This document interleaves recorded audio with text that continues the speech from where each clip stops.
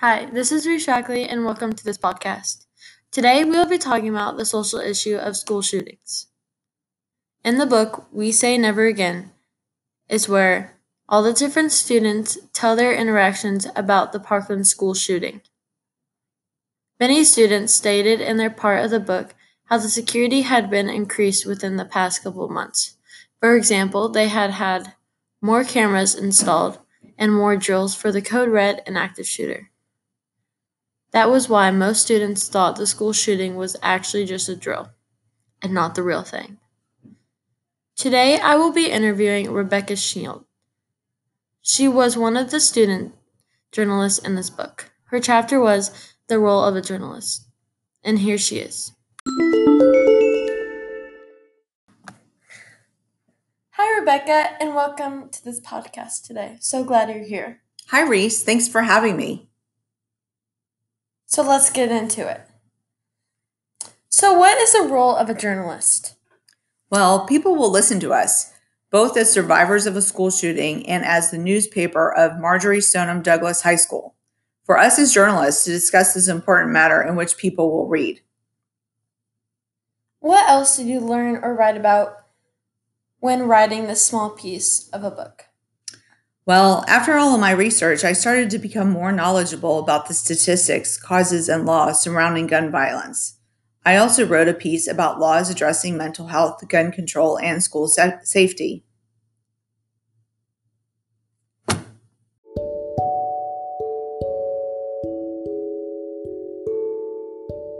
Okay.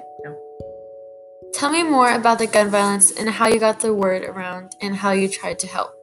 Well, we wanted to share our spotlight with hundreds of other communities across the nation that had to combat and live with gun violence on their street every single day through the newspaper. We used infographics with larger newspapers and public activism to demonstrate to people watching that this was not normal. And lastly, how are you feeling mentally after the shooting? I was angry, very angry, but like almost everybody else, didn't really know how to feel. Okay, I really appreciate you coming on my podcast. Thank you so much. Have a great day, Reese. Thanks again.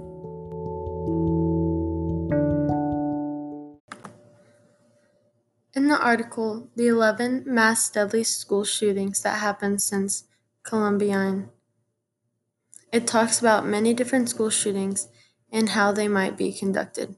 Here's an example from the article, one way it could be conducted or who could be behind conducting it.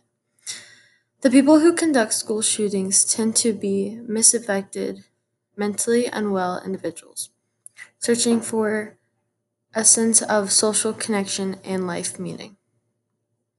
They go online. They look past attacks and they see what they can do to cause attention.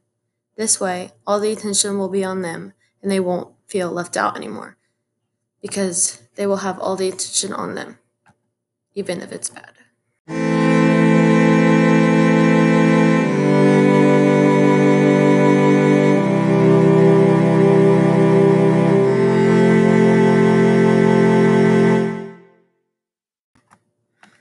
In the article, school shootings could be prevented if we intervened in cases of troubled students. It talks about how school shootings could be prevented and how we can try and help them from happening. We know how to prevent school shootings, and we should stop pretending like there's nothing we can do because we lack the political will to act. These findings should spark both hope and frustration every time we hear about another student attack. In these sentences, it says that we know how to help prevent the school shootings and how we feel when we hear about them. And we could have prevented that school shooting from happening.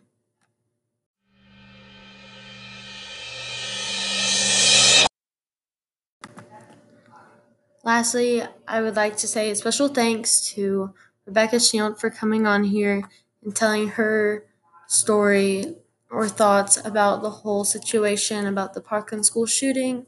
So I would just like to say thanks. And that's the end of this podcast today. Thank you for all listening.